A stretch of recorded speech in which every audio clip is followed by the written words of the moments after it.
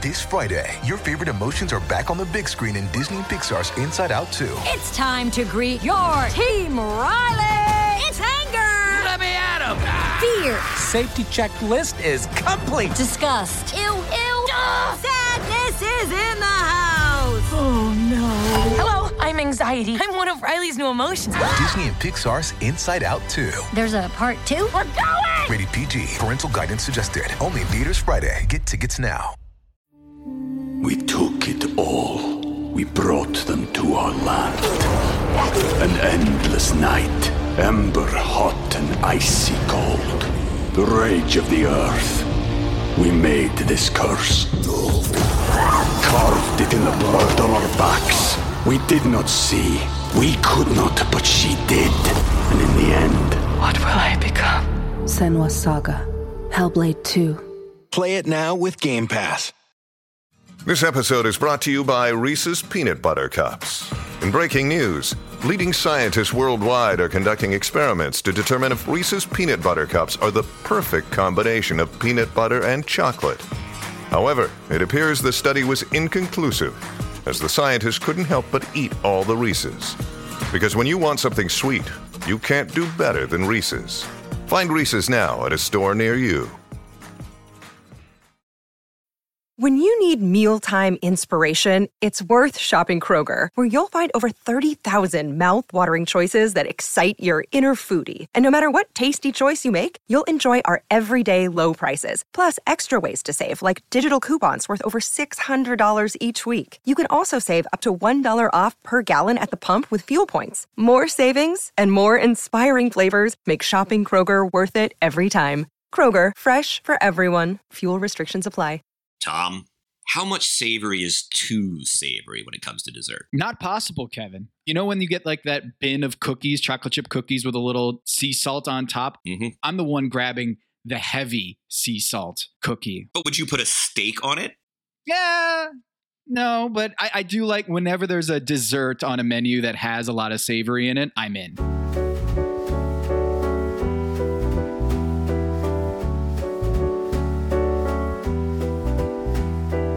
This is Pack Your Knives. I'm Kevin Arnovitz. And I'm Tom Haberstroh. Tom, episode 6, 10 competitors left. We got a little sweet savory dessert. We've got a trailblazing Texan women challenge. We have Cheryl Swoops at a table. That's pretty cool. Shouts to Cheryl Swoops. Yep. Possibly the answer to, certainly in the GOAT conversation in the WNBA. It's Top Chef Houston, Tom, and we're getting the field's starting to separate each other out. I'm starting to see some crooked numbers in our box score. Oh, wow. Top and bottom are kind of like stretching out where we're seeing more variance. Just want to get your first impressions as we go from 10 to 9. We've got some crazy stuff going on in Last Chance Kitchen, too, which you will catch us up on at the end of the show. Got some feelings about that, some editorial comment about that. Don't want to get to it. Don't want to bury the lead. But where are we now? Kind of inching toward halfway in the season. Yeah, look, Ashley's back. Okay, Ashley's back, but not quite back because she almost got eliminated had it not been for the immunity. I was a little disappointed. We lost Leah in the Last Chance Kitchen. Ashley returns, and she doesn't even miss an entire episode.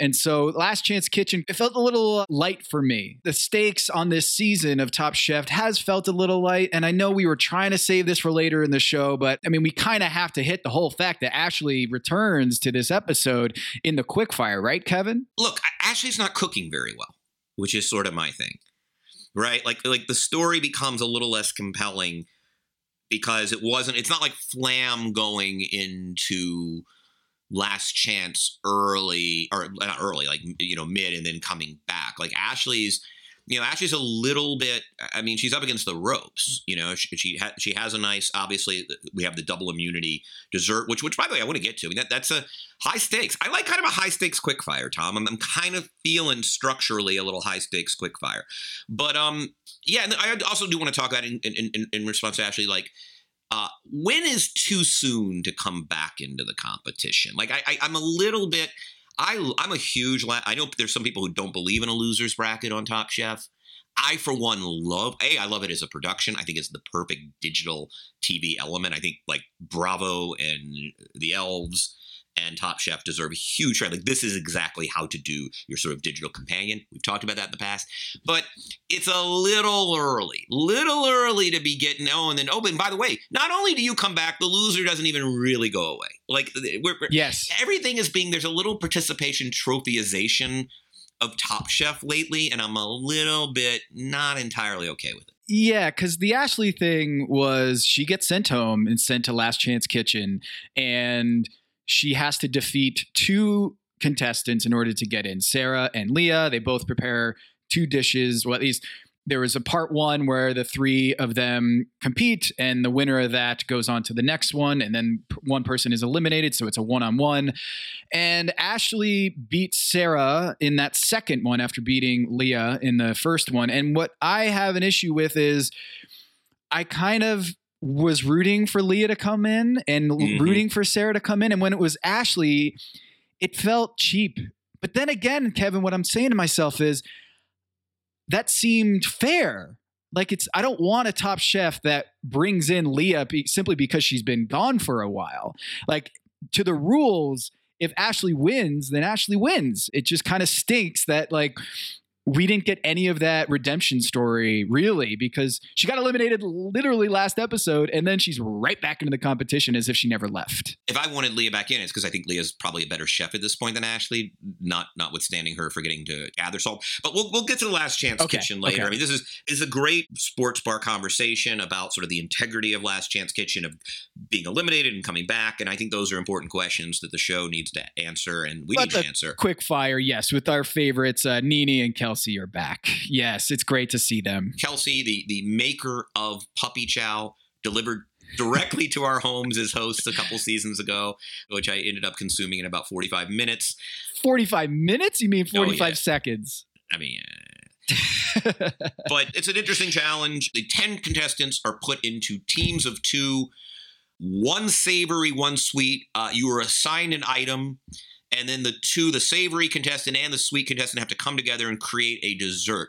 There was a couple odd things, like I don't understand. Tom, can you explain to me why everyone needed to sprint to the gelato freezer to taste gelato? Not like you need to actually taste gelato to know the idea of salty sweet combination. Totally over my head on this one. They forced the whole Talenti, little forced, sponsored quickfire, and they were like tasting it, and I was sitting there being like, wait, are they going to incorporate the ice cream in the dish? Otherwise, why are they tasting it? Just to understand that you can have salt and sweet in the same dish? Like, just like you said, I was very confused, and I was starting to write in my notes like, oh, here we go again. The last episode we had the brisket challenge where they do none of the cooking of the brisket, and then for this one, for the quickfire, they had the ice cream. They had to create a dish with ice cream that was already pre-made. And then they took away the ice cream and had nothing to do with the actual pairing. They just had to do, a sweet and savory play. So they tried to work in the Talenti. I see where they were going with it, but it left me very confused initially, being like, wait, so now they have to put a dollop of this Talenti in every dish? It was odd. Or are they only making gelato, which I thought would have been interesting. Could you do a situation? But then I guess there's not enough like variation in terms of, I actually probably think they made the better call as producers, just saying, hey, do any dessert, not just a gelato. Right. And they pair up, and there was a little bit of my favorite schoolyard picking teams thing, just a little bit where Nick had, he grabs pork rinds and he's, looking around the room. And of course, Luke is like patting him on the shoulder, like, hey, like, we got to go find a team. And Nick just like turns, and he's just does not want to work with Luke on this one. And he pairs up with Ashley, obviously a winning combination. Buddha and Luke, very Noma and then Buddha coming together. Team Molecular, basically. You're right. Didn't surprise me at all. Monique and Damar, not a surprise. Joe and Evelyn, who are our best pals, and then Jay and Jackson together.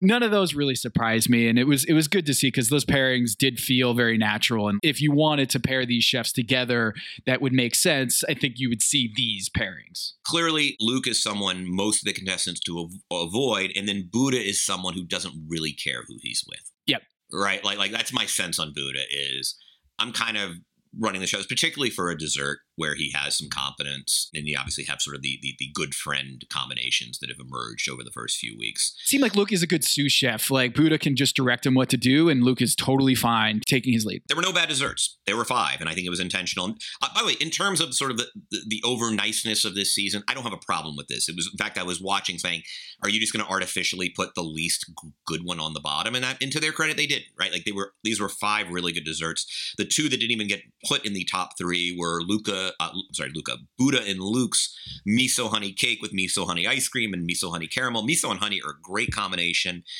That looked really good. And then you had Jay and Jackson's rosemary poached pear with a pistachio cookie with that yummy salted creme fraiche. Like that looked great. Sounded great. Yeah. So those were the 2 kind of non-bottom bottoms, just they were 4th and 5th, but both of great quality. Then you have the sort of the second third or third second, Evelyn and Joe's salted almond buñuelos with a peach and a lovely basil cream. Actually, I'm very grateful to Joe because I'm like, it's getting to be berry season. It's coming up, you know, and like one of the things I'm starting to enjoy is just make your own whipped cream. And I usually just kind of shave some Meyer lemon or grate some Meyer lemon zest.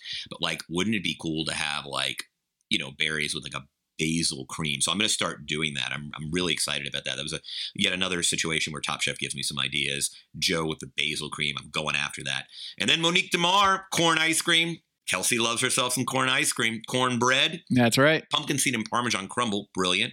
And pumpkin curd. But Tom, the winner, Nick and Ashley. Yeah, this one, pork rinds and ginger snaps. And they do a cake. It seemed like every step of the way, they had great chemistry between each other, Ashley and Nick. They had a vision. They executed. And I think when you look at the comment from Padma afterwards and Nick, I was a little confused again because they won the competition and Nick was like, I'm going to think twice about choosing my ingredients next time. And I'm like, no.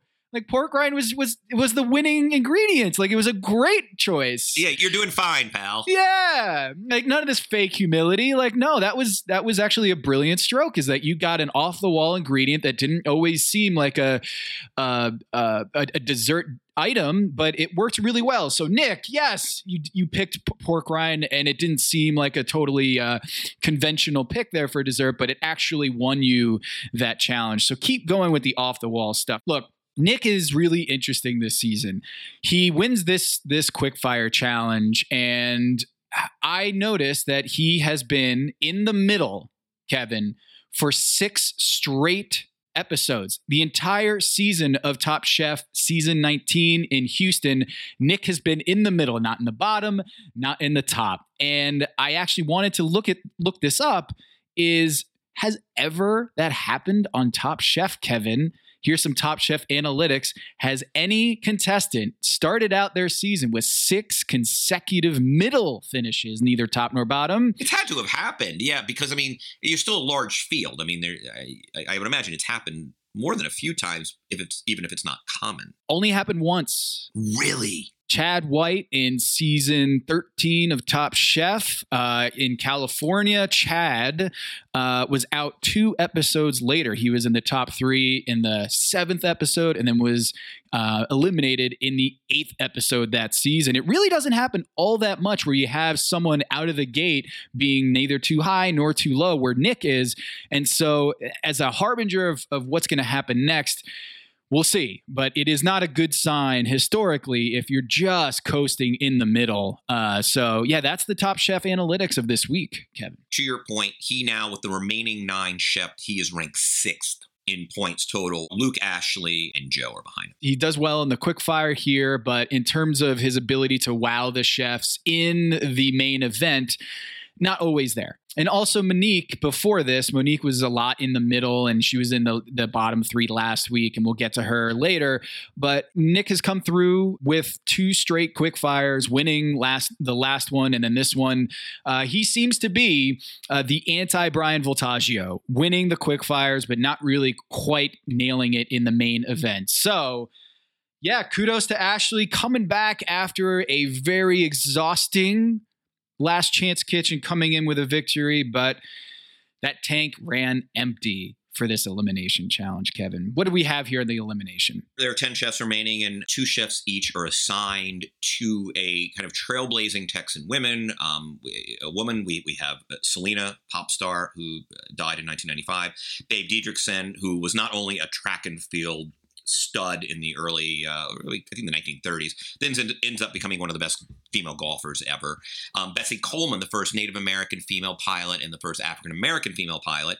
Ann Richards, who was just a classic figure of 90s politics, gave sort of one of the great insult comics of the Democratic National Convention, in addition to serving as governor of Texas.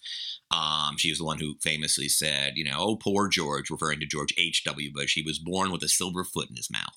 One of the great laugh lines from the podium.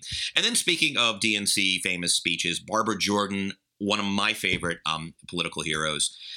Barbara Jordan gave maybe one of the great keynote speeches of all time in 1976 at Madison Square Garden. She did this beautiful speech about sort of the reality of material and spiritual poverty. It was one of these moments where the country was just in a really crappy place post-Watergate. It's like the late 70s, the malaise that Carter would refer to after elected. But she was like very damning of the present, but also very aspirational about finding solutions in the future. There's this great Andy Young quote. Andy Young was the mayor of Atlanta, my congressman when I was growing up, until John Lewis took the seat. Actually, no, White Fowler was in between there. But then he said that he once when the first time he ever heard Barbara Jordan speak, he turned on the television and, quote, it was like listening to the voice of God. If you've never heard Barbara Jordan deliver one of these speeches, it's amazing. And then for me personally, like, the thing about Jordan is, like, she was not out because people just weren't out in the 1970s or 80s by and large. But she was a lesbian, lived with a partner her whole life, and it was kind of known but not known. It was something that obviously people just didn't want to talk about in the 70s and 80s. So she was also pioneering in that respect. Like, she was well-known in political circles. She had a same-sex partner. She was Barbara Jordan, first Black woman to serve in the Texas Senate, first Black woman from Texas to serve in Congress. And so she's kind of, I'm a big Barbara Jordan fan. Really interesting political, also kind of huge rule of law person. She was a brilliant attorney.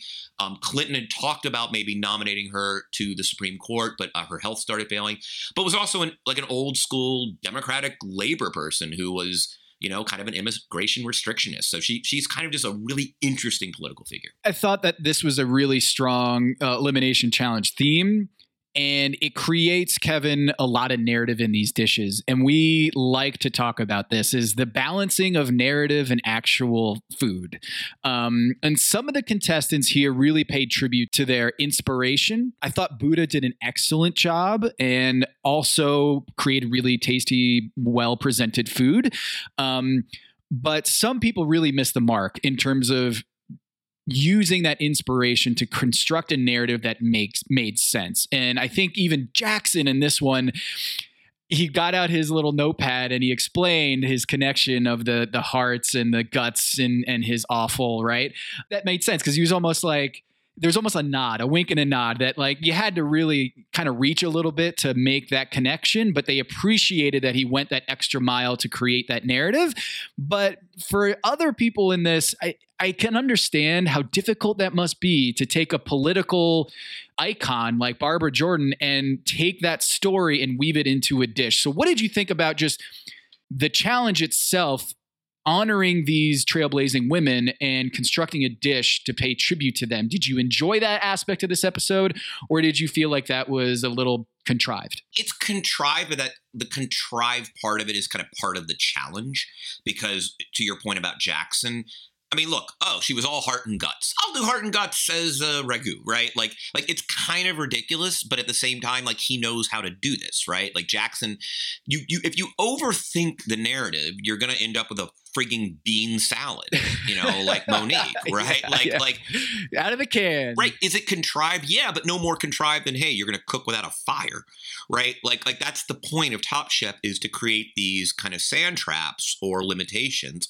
and then you work within it. I mean, I think Jackson kind of knew, like, yeah, I mean, it's all Barbara Jordan was all guts. Of course she was guts. She was a Black woman trying to become a public servant in the freaking 1960s, 70s, and 80s, right? Like, so, but like there was just enough narrative there, right? And so I think he played it right, whereas Monique fell victim to, yes, let me make food nobody ever in the history of the world would ever want to eat because it happened to be native to the 5th Ward of Houston. Like what? I'm sorry, that is just not, like, hell, Barbara Jordan went to BU Law School. Like, why not just do kind of a New Englandy thing? And that would have been just as capable. And then like Evelyn, who just kind of, I thought did it perfectly, and she won, which was kind of stay like, this is like one of the leading great like Latina American pop stars.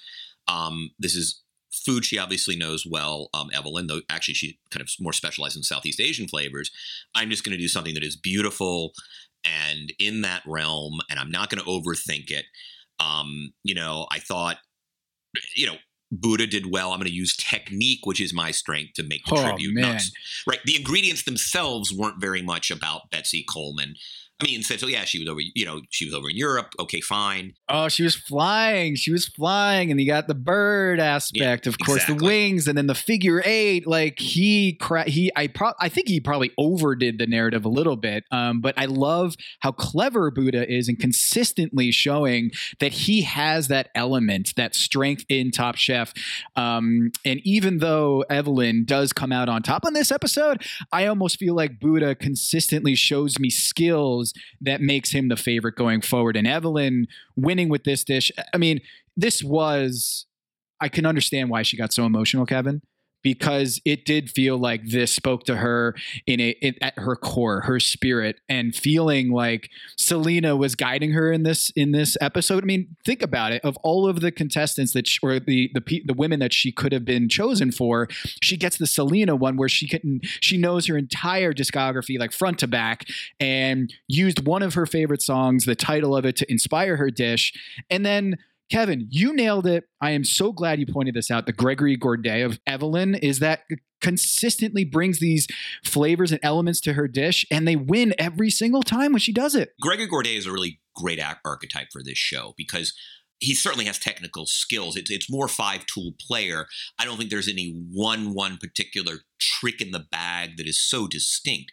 It's just an absolute versatility, yet with a very central thing. I'm going to take heat. I'm going to take, sweet. I'm going to take, like, he just umami, and I'm going to assemble this dish, 4 or 5 component parts. They're going to be perfectly complementary. And she very much, I think, exists in that Gourdet space. And I mean, Evelyn is becoming one of the great stories of this season. She is humble.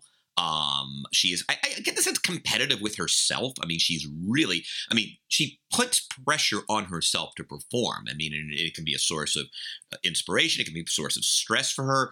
Like, she really wants to do well.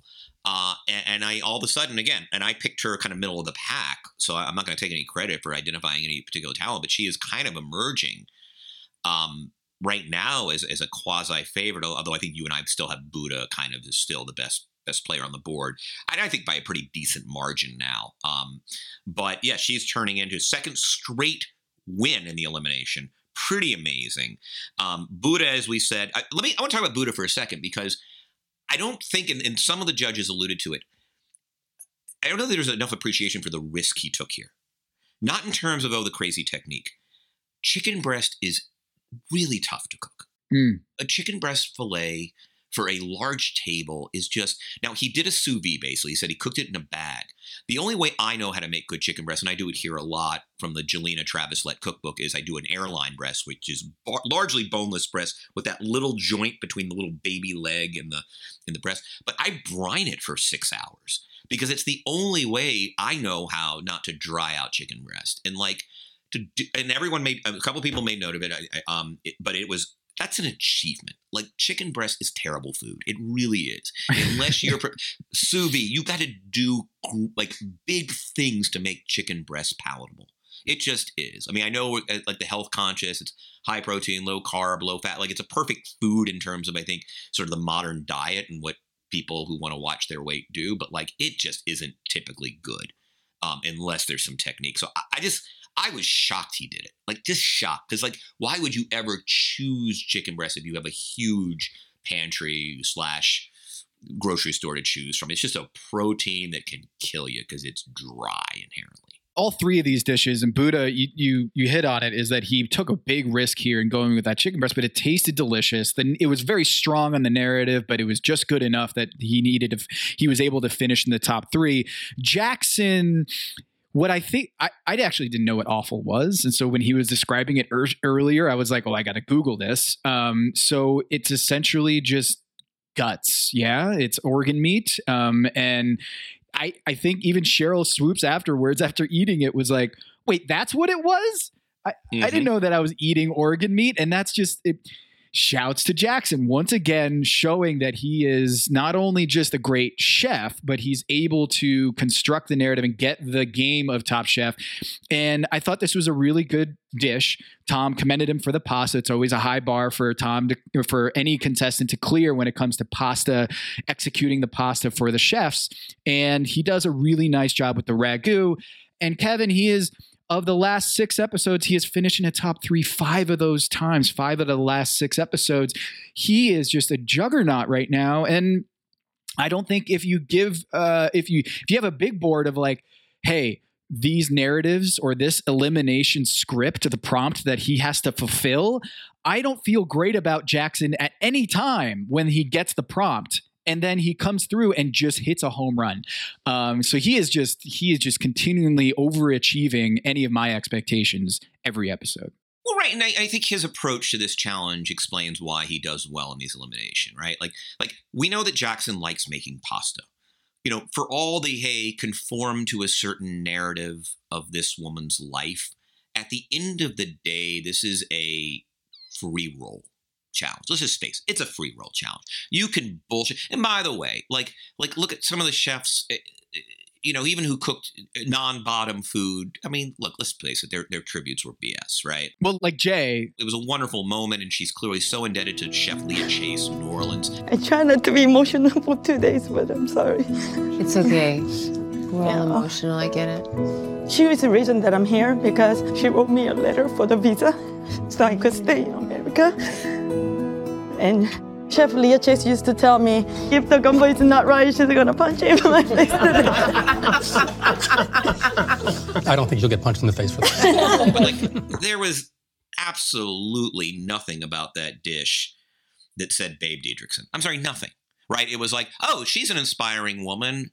Leah Chase inspired me. She's a woman. I'll do it. Like the transitive properties of tributes. Like and by the way, bless her heart. Like, I mean, it was a beautiful moment. But like the reason Jackson does well is he's like, okay, this is a free roll. I want to make pasta. Okay, so I've got this little thing, Barbara Jordan, right? Like I gotta pay tribute to her something. Well, what might I do with pasta? Oh, you make a ragu. That's probably what I do best. Okay, what's in the ragu? Something. It's heart and perfect. I mean, like you can almost hear the very facile yet brilliantly facile reasoning that gets him to, I'm going to make the thing in the world I'm best at making because this is Top Chef and that is the job. Whereas Monique, if we can talk about Monique who went home. Well, before you get to Monique, I just want to make a point that Jackson's strategy is the snapback hat. Not the one size fits all. He's got the snapback hat where he knows he can fit it to any story. Well said. Because of the 5 trailblazing women, he knows they all have guts. Right. They all needed heart to trailblaze. Yes. Anyone who does that has to have that fortitude to get there. And so no matter if it was Babe Didrikson or Betsy Colmer or Selena, Ann Richards, it doesn't matter. He can conform that dish into anything. And so I think that's a strategy you need to have where Evelyn does the same thing, where she has her flavor profile and she's going to bring it on every episode and then work it back. So I think Jackson is so good at just knowing his food and knowing how to change the narrative to fit. And he did a great job. But yeah, Monique, yikes. It's narrative gymnastics, right? Like, and that's what we're asking these players. And I'm fine with it. Like, I'm not, the funny thing is I sound like I'm ridiculing Jackson and I'm not. I think it's brilliant. Like, I think part of like hacking the show is part of the show. And when they give you these sort of convoluted, okay, here's this stranger you know nothing about. Here's a Wikipedia page, make a dish. The answer is to find, of course, you said it brilliantly. Like it's the adjustable hat. It is everybody who is a trailblazer by definition has heart and guts. So there you go, right? Like there's nothing specific to Jordan. He literally could have made that dish, as you said, for any of the 5 people. That's right. Any of the 5. And I don't know where Monique was going with hers. Like, let's use some very tasteless ingredients to pay tribute to the ingredients that she would have available to her. And it was bland, and Tiffany said it really honestly tasted like it was out of a can. Tom, does anyone ever in the history of the world said, I'll have the 3-bean salad? Yeah. Why is that even a thing? And by the way, I like beans. Don't get me wrong. I like beans. Like beans done well or beans done well. But that slightly vinegary, like that looked like if there were 10 dishes and there was a buffet, are you even making room on your plate for that when there's like a lovely pasta and that gorgeous aguachile ceviche? And I mean, hell, even Luke's looked good. I'm a sucker for like rare cured salmon, even though we'll talk about that in a second. Like, I would not have made any effort to get the saddest little half fried oyster. I mean, it's just nobody wants. I mean, the first thing at the end of the day with this show is make something somebody might somewhere actually want to eat. And we'll get to the bottom 3, but let's get to Jo. She did the Thai Gulf shrimp. That was fine. A little sweet, but it was fine. By the way, fine is sort of a recurring theme for her. Fine, isn't it? Hey, listener, it's your favorite butcher turned podcast producer, Maze, here to talk to you about ButcherBox. A not so wise man once said, "It's not that hard, just chop, chop." Who knew that he was talking about pork chops from ButcherBox? It's not that hard. It's easy to get high quality meat and seafood you can trust, delivered right to your doorstep, free shipping, always, a variety of high quality cuts at an amazing value. You get exactly what you need. Premium ingredients for your meals to feed your family. I know how it is. You go to the grocery store, you're stressed, you got a lot of food to get, and then you got to wait in line at the butcher counter. Maybe your butcher is a tall man with an attitude. I don't know. I've never experienced that, but maybe it happened to you. That's why I love ButcherBox. You've always got meat in the freezer or in the fridge. You're ready to cook at any time, and you're not going to find such high quality at such low prices anywhere else. So sign up for ButcherBox today by going to butcherbox.com/dings, DINGS, and use code DINGS at checkout to enjoy your choice of bone-in chicken thighs, top sirloins, or salmon in every box for an entire year, plus $20 off. Again, that is butcherbox.com/dings and use code DINGS, DINGS. Chop, chop. We took it all. We brought them to our land. An endless night, ember hot and icy cold. The rage of the earth. We made this curse. Carved it in the blood on our backs. We did not see. We could not, but she did. And in the end... What will I become? Senua's Saga. Hellblade 2. Play it now with Game Pass. Not enough flavor. Can I tell you, I am so glad that Tom called out Nick on this one. The potato mushrooms, too gimmicky for me. I didn't understand what that had to do with Ann Richards. I don't think it had anything to do with Ann Richards. It was just like, here's a little gimmicky thing that I can do. It made it sound like she was always on shrooms or something. Like, I don't, which might have, well, she's a pretty wacky person. Maybe that was the case, but like, it acted like it was kind of part of the Ann Richards thing. And I was like, I don't understand what her mushroom connection was. And that was sort of my confusion. It felt cheap. It really didn't add anything to the plate. And Tom was like, looking at Kelsey being like, what? And she was like, what does that look for? And I don't think Tom really cared for the cute, as he called it, potato mushroom play. So Nick in the middle. I don't think he would have been in the bottom. He wasn't there in the middle because of immunity. It was just a meh dish. Who else was in the middle here? Jay with her seafood gumbo okra kimchi, which sounds great. And I think the only knock was, look, I mean, I think gumbo takes, Tom, I make mine for hours and then refrigerate it overnight just to let it sit. Like, it's hard in 2.5 hours to come up with a roux, to get all the flavors in there. It's a really hard dish to turn in 2.5 hours to get the depth of flavor. And by all accounts, everyone loved the okra kimchi. No one had any issues with the gumbo. It just didn't have that depth of flavor. Tough dish to do in that time. Yeah, Nene Wynn, who's also she's a New Orleans chef, who Jay, also a New Orleans chef. Nene made the point, is just like, I mean, it was a good dish, but what about Babe Didrikson? Like, what was that? And we had talked about it. It's like, she's inspiring. I'm inspired by this other woman. Let me pay tribute to the other one. The transitive property of tribute. A really cool story there with Leah, and no knock on that. And by the way, I'm hoping that comes up again. I would love to see, like, Jay's has got a great story as a chef, and she's doing these pop-ups in New York and this Cajun Korean fusion. Like, I'm actually really excited to do sort of like see Jay do the Leah Chase thing. This was an odd moment to choose it. But I'm actually very compelled by the story. I would not trade Jay from my team for anyone other than Jackson and Evelyn on your team. Interesting. I think Jay is a juggernaut in the making. I think she's going to really come strong in the next few episodes here. And, she's kind of been in the middle, but I really do think that she's going to blossom here. So I really like Jay going forward. I like her too. She is, I think, other than Buddha, I think she's obviously, clearly the best player on your board. You know what's funny about Buddha? Buddha's at 22 points, man.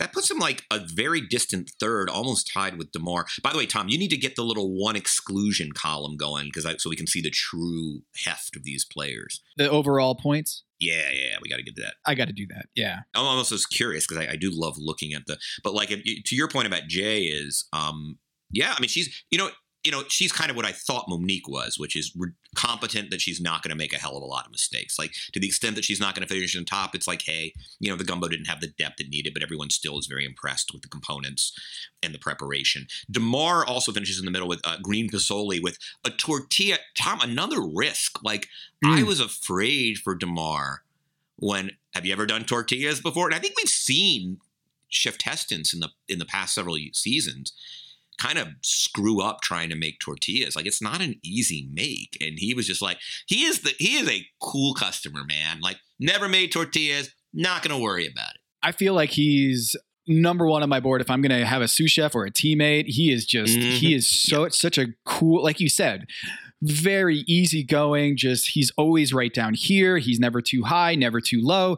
And people have gotten skewered on this show. Chef Testance have gotten absolutely bludgeoned when they try to do something for the first time on Top Chef, especially this late in the game to do tortillas. And shouts to Magical Elves for showing us this little, this piece of him where he was like, it's too stringy. It's not coming together. Oh no. And then it comes together. Like, great little arc there for DeMar.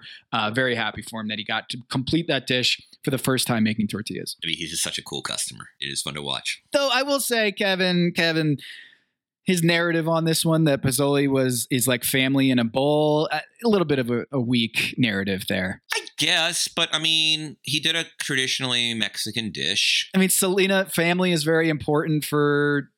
family is very important with Selena, and then this is like family in a bowl. I guess, but it was a very inspired dish from the other side. Yes. Selena, self-identified Latina. It's the way to go, right? Like, it is I will do a dish in that particular culinary tradition. Like, I don't know what else he does here. Yeah.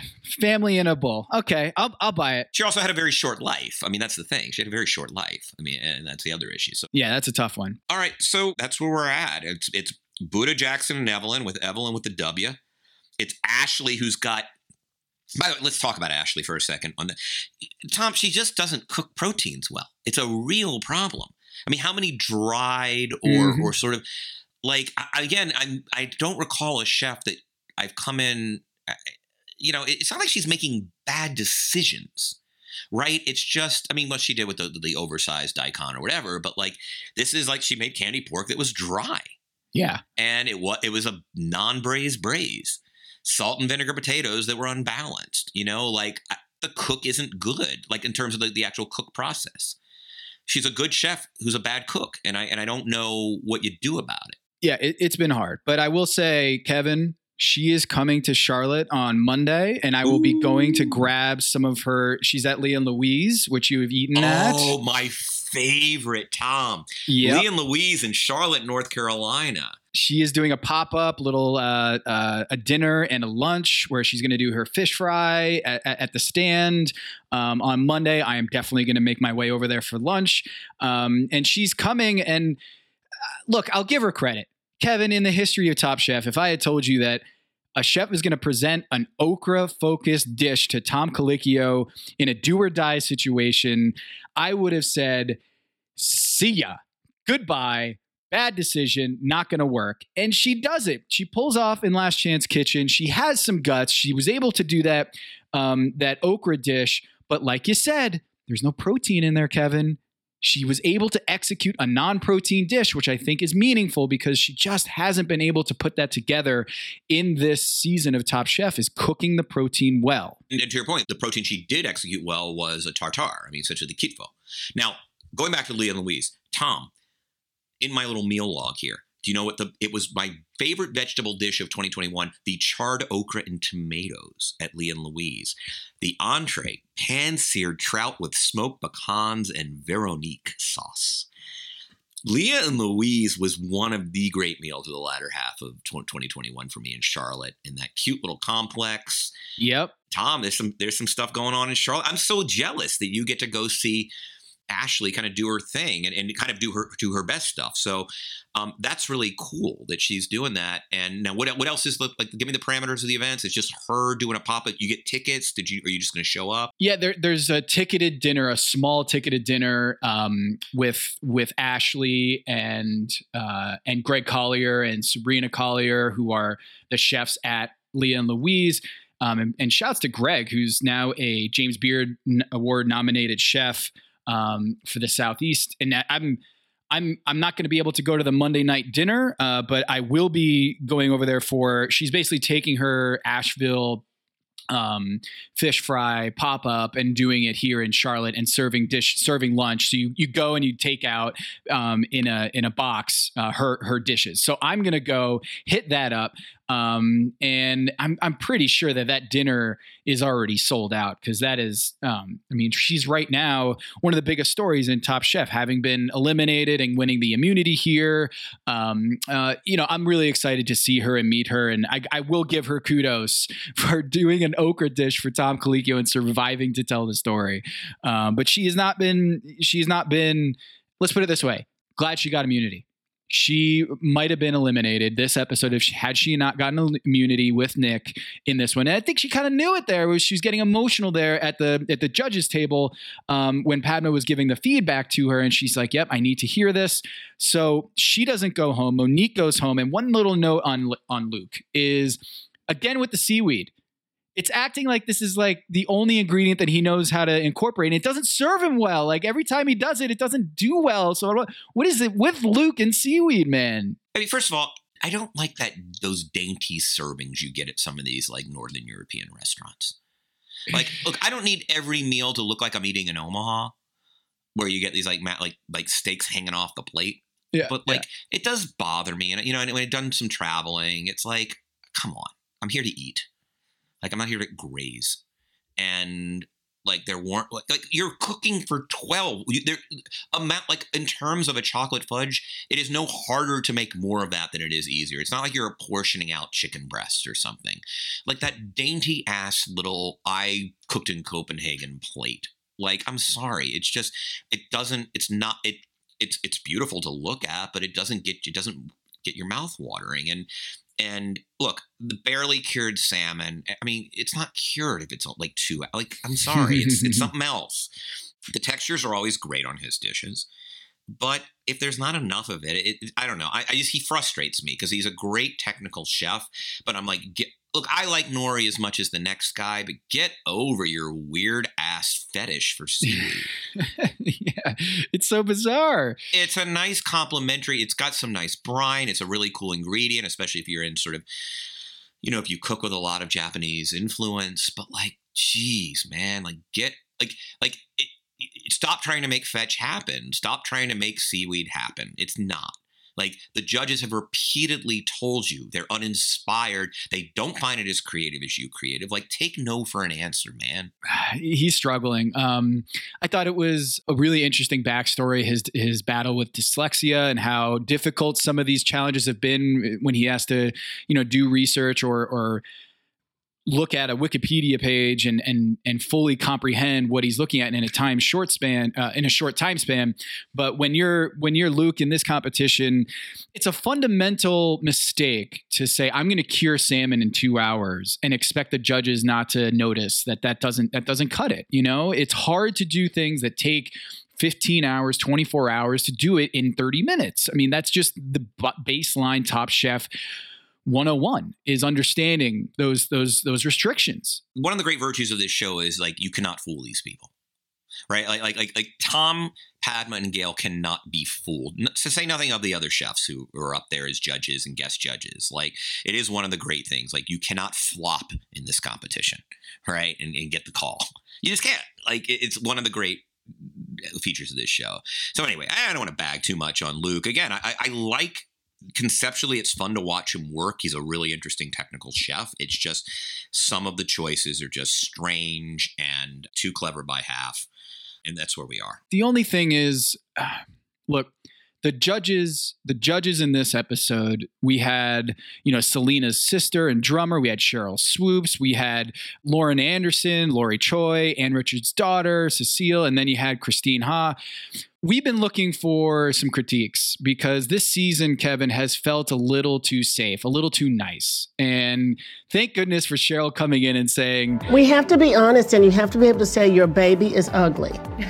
I loved that because it was like, again, and to your point, it was so refreshing to see someone just, like, again, I don't need Waldorf and Stadler every episode, but I just miss some of the zingers. I miss some of the insult comedy.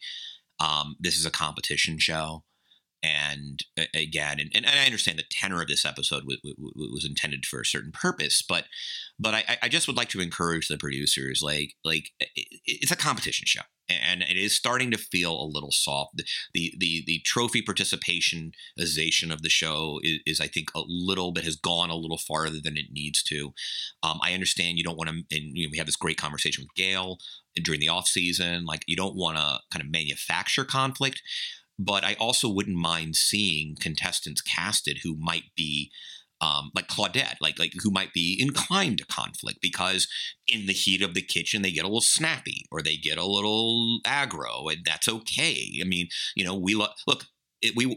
Tom, you and I cover the NBA, right? And it gets fierce out there. There's trash talking. And by the way, at the end of the games, they exchange jerseys and yeah, they'll dap each other up, and it was a great thing. Like Draymond is wonderfully fraternal with the community of NBA players. Draymond Green, and he's also just a total dick within the context of the game. You don't need all of that, but I just and the other thing is, I will say that it would be one thing if the caliber of chef, of the median chef, the like 5th or 6th best chef on the show, were much better than it was in previous seasons, 6, 7, 8, 9. If you go back, I don't know that the caliber of cooking is wowing us.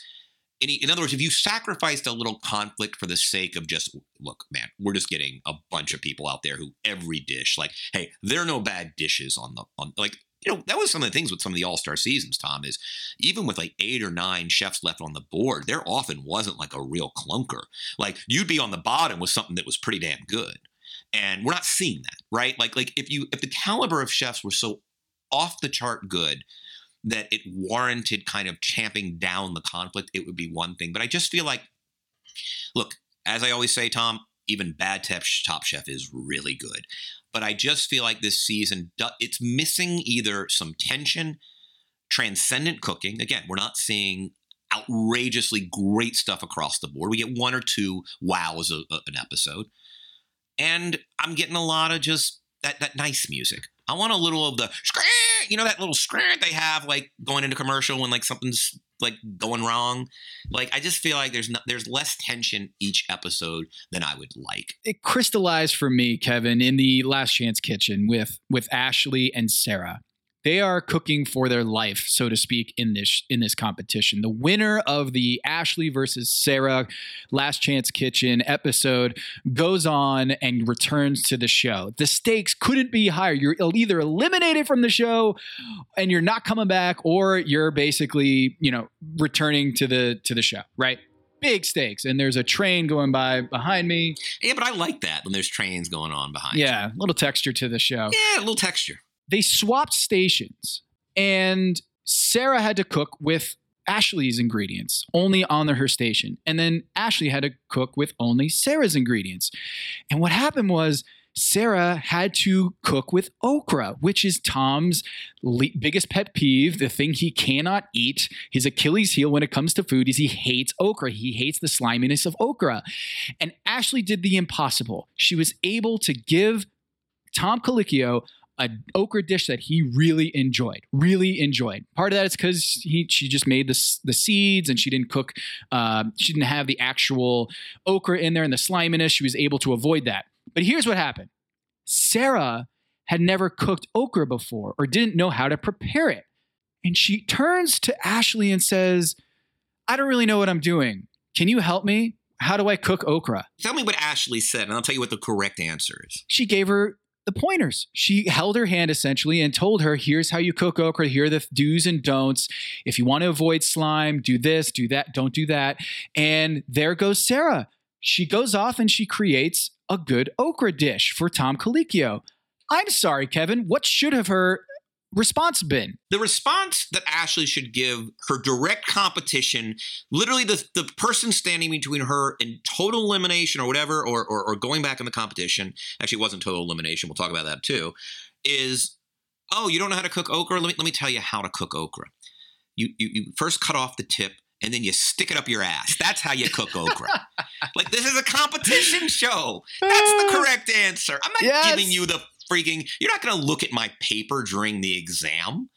You're my competition. Oh, I'm sorry, you don't know how to cook okra. Yeah, well, I'll be seeing you at the reunion show, babe. Like, that's the correct answer in a competition show.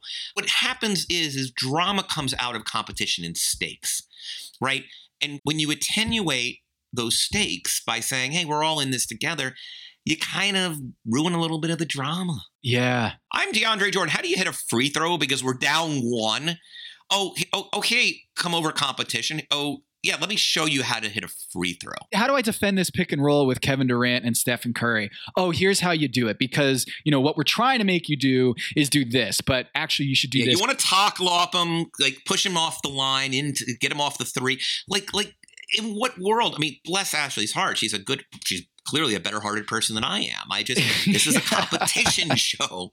I'm not giving you shit about how to cook a stem of okra. By the way, I think that what I do to prevent the sliminess is, and someone taught me this once, is I roast the okra in the oven a little first before then I kind of sear it in the pan. And that's how I get the slime out of it. That's just a pointer someone gave me, because I do love okra. I share Ashley's absolute love for okra. I love it pickled. I love it stewed with tomatoes. I love it fried. I love it I love what she did with the seeds in that opening Top Chef Last Chance Kitchen challenge.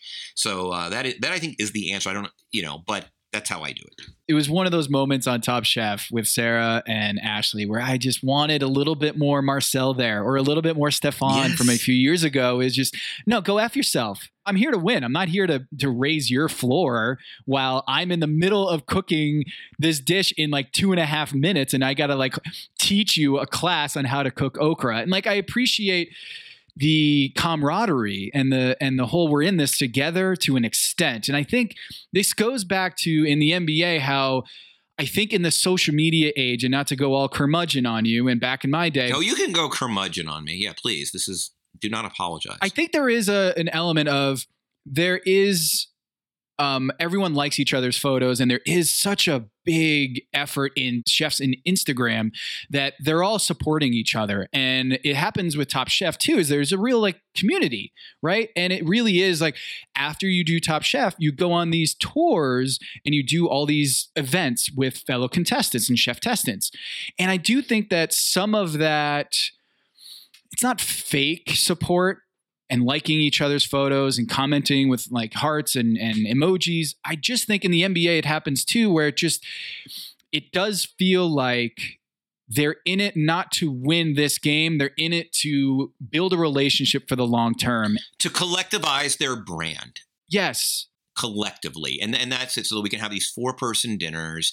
And by the way, I don't think the two are mutually exclusive. Like, look, I always love the scenes back at the house after a long day of prep for the next competition, and everyone can have a glass of wine. It's just a question of, like, again, going back to what you and I have experienced, right? Like, during the heat of the game, it is hard, it is trash talk, it are hard fouls, and then when it's over and the horn sounds, everybody gives each other a hug or a dap. Like, I'm fine with that, right? But I'm with you. I think there's something to the Top Chef industrial complex, right? Like, that something's happening where we, everyone is on Instagram, pumping it. And again, I think that's great. I would listen next time a Top Chef threesome or foursome or fivesome from Through the Ages comes and does an event in Los Angeles. Like, I'm there.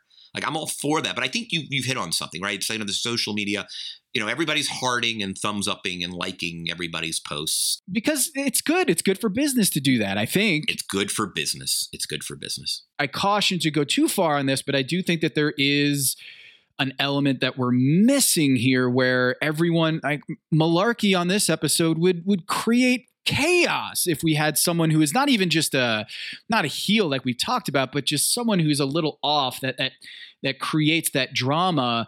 And I remember a few years ago when there was that, I forget his name now and it's escaping me, but there was a chef that came back and he was an older chef and no one really cared for him. And he was the oldest chef in the competition and was kind of like, no one really liked him all that much, but it did create some drama. And I think we're losing that. It does feel like all of these chefs really love each other, genuinely care for each other. And I think we've fallen too far on that end of the spectrum. And I do think we should pull back a little bit and get some more of that drama. Not because we want fake conflict, like Gail says, we don't want to manufacture conflict, but some genuine conflict, I think, would be a real virtue for this show. All right, I also want to make a new rule too, and I think this is part of the Top Chef industrial complex. And God, this is just turning in this. I apologize that our episode of Packing Your Knives turning into a little bit of a just carp fest. But I think part of the Top Chef industrial complex is that, like, it is a little clubby in the sense that, like, let's take Nene, who, by the way, I drafted like first or whatever. Oh, don't go at Nene. No, don't do it. No, I'm not going at Nene. Nene was eliminated in Restaurant Wars, and so she was middle of the pack, and then she gets named an All-Star, right? And even in All-Star season, she crapped out pretty early, right? Like, prestige should be granted to chefs within the Top Chef community based on performance. So one of the reasons the stakes might not be as high is you can finish 8th or 9th and still be part of the club. You can still do events and that's fine. I just feel like, do you know what I'm saying? Is I think like Nene's essentially been inducted into the Hall of Fame based on an 8th place finish. And what was her in 17 in the All-Star? What place did she finish? Because I drafted her. Yeah, she finished 10th. Yeah. All right. So let me understand something. A chef who has an 8th place finish and a 10th place finish, or did she come back in through Last Chance Kitchen or whatever?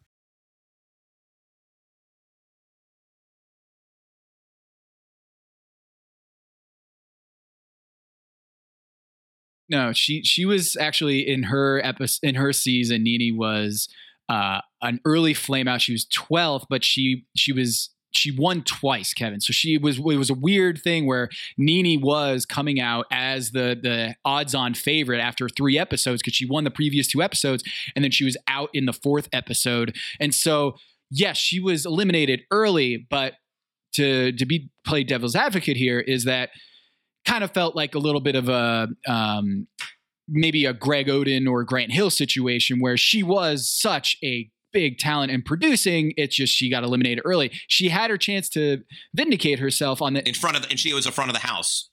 She was a front of the house elimination, right? And then she comes back for All-Star, and she was out in episode 6. Yeah. My point is that you can basically be a middle of the pack eliminatee, and yet find yourself judging contestants 2 seasons because she's awesome.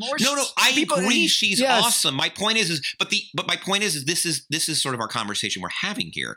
Is I'm sorry, is awesomeness, is prestige going to be granted on how likable you are or how charming you are, or is it how you perform in the actual game? And I think that's sort of part of the problem. If the stakes don't seem as high anymore, and that's why it's not as competitive, it's because I'll finish 8th and still turn this into membership or sort of knighthood in the Top Chef world. And like, that's sort of what I'm saying is I do feel like, to your point, I love that Top Chef has become kind of a larger community, and but it's also, it has sort of diminished, I think, the prestige of actually kicking ass. And maybe that's like a hyper competitive, point of view. I'm missing something from current Top Chef. And what I'm missing is just the notion that if you finish 6th or 7th, you go back to your little home and you'll have a perfectly decent career as a chef on your local scene. But that if you truly want to leverage this opportunity into something bigger, you better be on that plane to that destination in the Final Four.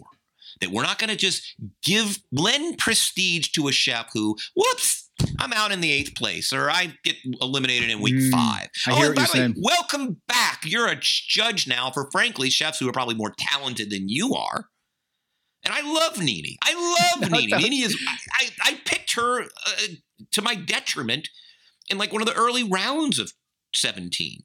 But my point, Tom, is we're at a juncture of the show where you are basically handing out participation trophies. Oh, you're an early eliminatee. Welcome. You are part of the knighthood that used to be reserved for like Brooke Williamson is a god. Brooke Williamson is a badass. She is a potential GOAT, right? Like she is won. She has a ring.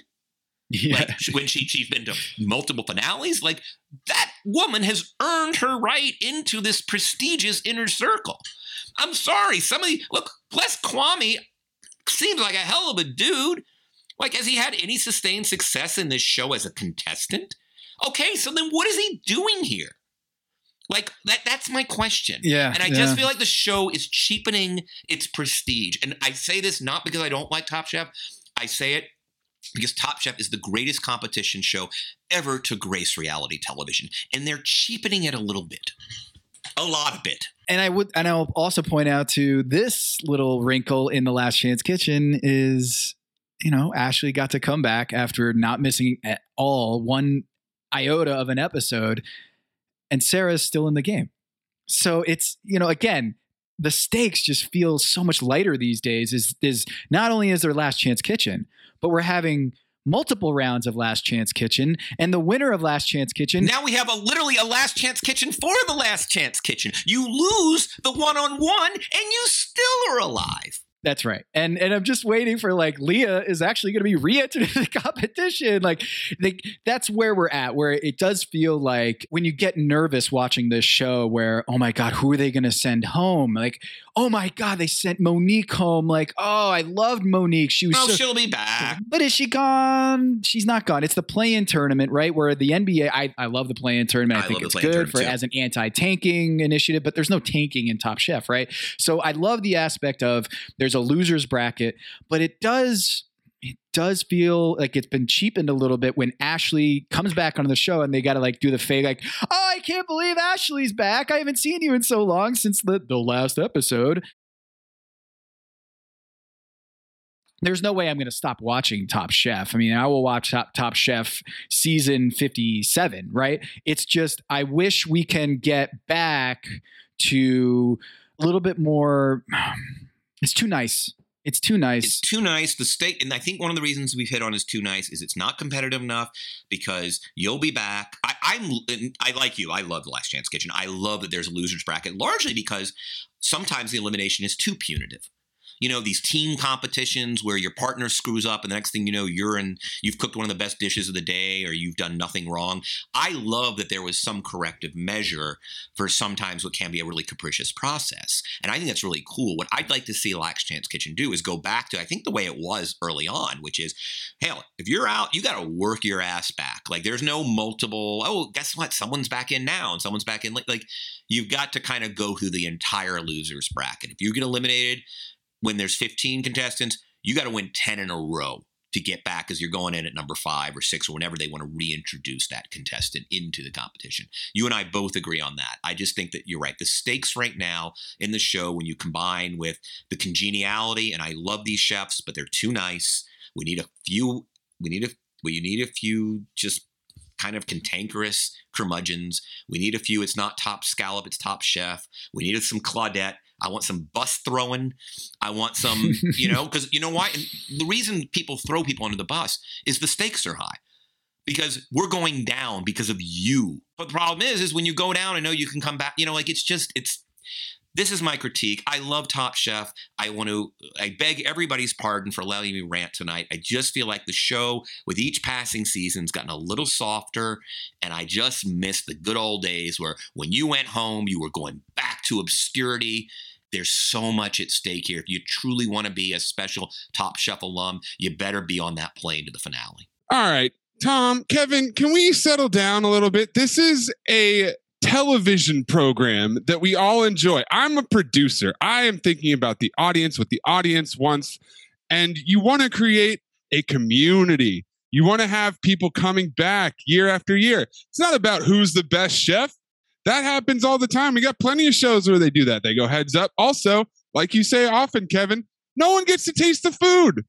So we're relying on other people's opinions anyways. Why not have those people giving those opinions be more fun? Why not have this Top Chef culture, this community that people can join and come back year after year?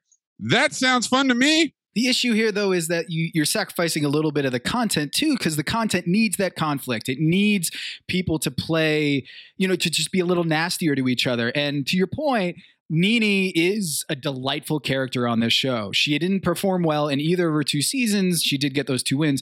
But to me, the issue is, Kevin, and I'm wondering if you feel the same way. It used to be you were in it to win Top Chef. You were in it to be named Top Chef.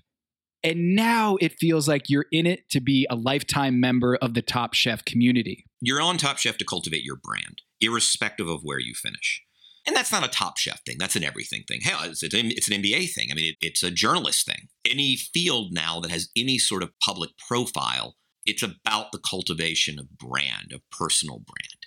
And I think that's what's going on. In this sense, Top Chef's like the rest of the world. But you're right. Like it used to be, I will demonstrate what a badass chef I am, and then I will parlay it, that affirmation, into opportunities like, say, Brooke Williamson, right? Now it's, I'm going to gather as many social media followers during the 16 weeks this show is on the air, and I will then use that to sort of further, I'll be at the cool kids table and sort of the young, telegenic chef community and doing a lot of cool stuff. Kevin, isn't that just a symptom of the culture, and especially the reality TV culture that we have? Yes. If I go on The Bachelor, am I looking to get married to a random woman selected by ABC? I don't know. Maze, are you? Or am I looking to go on, use it as a platform to show off my dynamic personality and my charming good looks, get my own Bachelor season, go to Bachelor in Paradise, live it up at a resort, and then be a D-list Bachelor celebrity for eternity? Doesn't that sound a lot better than getting married? It does, except now you're buying a derivative instead of the real thing. And do you know what happened to economies of culture where derivatives become a thing? That's the thing. Like, it's a derivative. It's not the thing itself. And that's my issue. What I'm saying is, I think the reason why we love Top Chef is because it's not The Bachelor. Right? It takes high-level cuisine. It takes an intellectual level of cooking that differentiates it from The Bachelor, which feels very trivial, which feels very, I don't know, just fake, Tom? Yeah, just very surface level, right? Like superficial. Top Chef is not that. It did feel like Top Chef was the place where you were watching a meritocracy of a competition show where the best chef wins. And that is the goal. The singular goal of being on Top Chef is to win it all. And that is at the heart of that competition. Now it feels like, and maybe you're right, this is not a symptom of Top Chef. This is a symptom of culture and about social media and branding and all of that in 2022, that it's almost impossible to have a Top Chef without contestants trying to broaden their brand in that 15 minutes of fame. And again, that's not something that can even be monitored or policed or regulated. All I'm saying is, to the extent that the institution of Top Chef itself confers prestige upon a chef, it should be based on their winning competitions. on. And then, of course, I'm all for an expanded community. I mean, I love it. Like Tom is going to a pop-up today for a chef that might very well get eliminated soon. I think there's something, I love that. And I think that's great. It's just there's a certain, I think everyone is trying to be nice so that they can rush the right sorority or fraternity, right? Like everyone is sort of playing nice because, like if I meet the right friends here, I'll get invited back to the show to be a judge, even though I was a decidedly mediocre contestant. Yeah, and this happens in our profession too. Oh, sure. It happens in every workplace. And so this is all constructive criticism. This is what we call tough love here on Pack Your Knives. And I'm glad we have Maze to kind of bring us back here a little bit with some pushback on this, because it does help clarify some of our thinking. Is like, it does feel like we're all working towards the same goal as making great TV. It's always valuable to have the opinion of someone who doesn't watch the show chime in every once in a while and balance you two diehards out. That's my role here. No, we are grateful. Kevin, you have just dominated me this season. Evelyn with her second win, 2 wins in a row. She's got 30 points in our scoring system on your fantasy team. And Jackson, 5 of the 6 episodes, he has finished in the top 3. He does not win this particular episode, but he's got 31 points.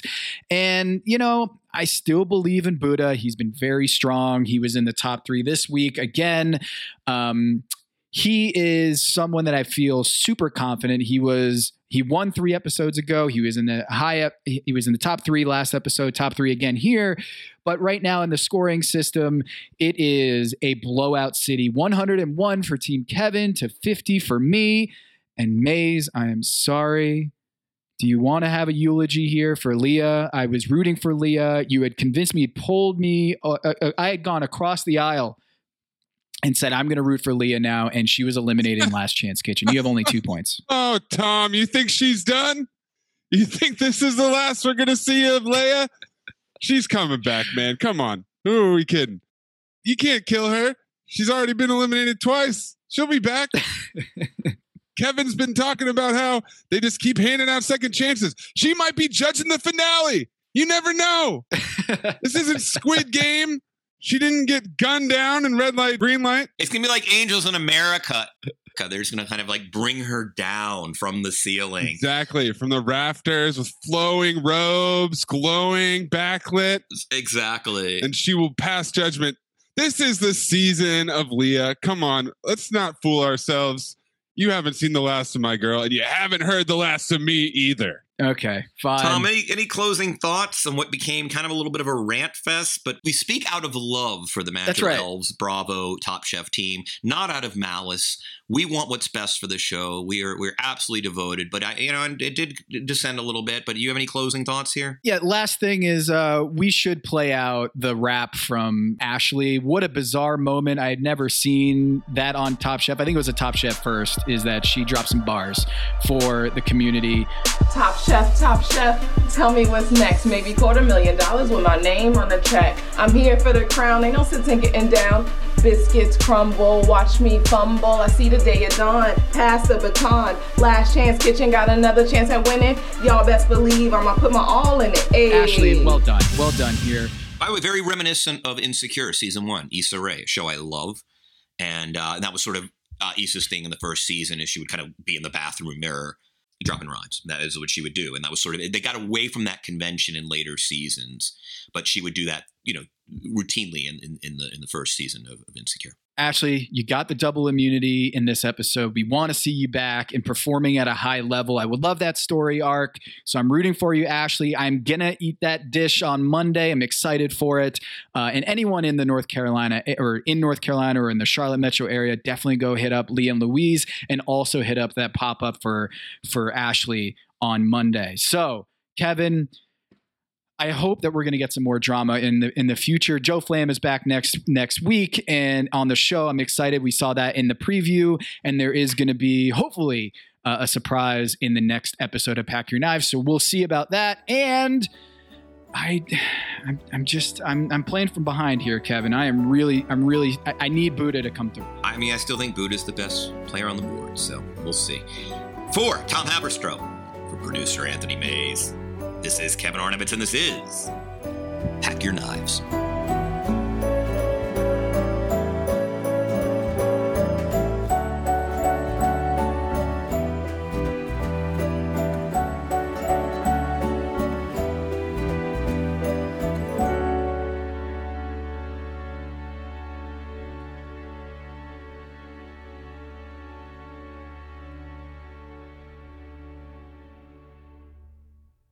Have you made the switch to Knix? Millions of women have made the switch to the revolutionary period underwear from Knix. That's Knix. Period panties from Knix are like no other, making them the #1 leak-proof underwear brand in North America. They're comfy, stylish, and absorbent, perfect for period protection from your lightest to your heaviest days. They look, feel, and machine wash just like regular underwear, but feature incognito protection that has you covered. You can shop sizes from extra small to 4XL. Choose from all kinds of colors, prints, and different styles, from bikinis to boy shorts, thongs to high-rise. You've got to try Knix. See why millions are ditching disposable, wasteful period products and have switched to Knix. Go to knix.com and get 15% off with promo code TRY15. That's knix.com, promo code TRY15 for 15% off life-changing period underwear. That's knix.com.